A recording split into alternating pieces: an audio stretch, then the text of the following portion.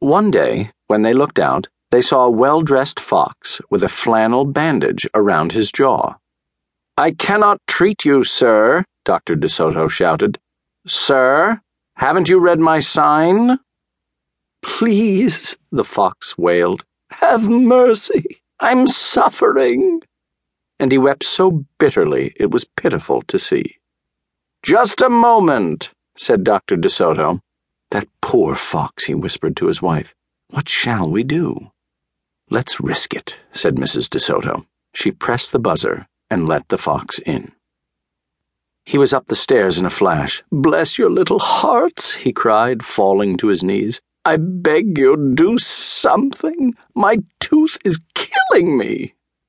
"Sit on the floor, sir," said Dr. DeSoto, "and remove the bandage, please." Dr. DeSoto climbed up the ladder and bravely entered the fox's mouth. "Ooh, wow," he gasped. The fox had a rotten bicuspid and unusually bad breath. "This tooth will have to come out," Dr. DeSoto announced, "but we can make you a new one." "Just stop the pain," whimpered the fox, wiping some tears away. Despite his misery, he realized he had a tasty little morsel in his mouth, and his jaw began to quiver. "Keep open," yelled Dr. DeSoto. "Wide open," yelled his wife. "I'm giving you gas now," said Dr. DeSoto. "You won't feel a thing when I yank that tooth." Soon the fox was in dreamland. Yummy," he mumbled. "How I love 'em raw, with just a pinch of salt. And a dry, white wine." They could guess what he was dreaming about.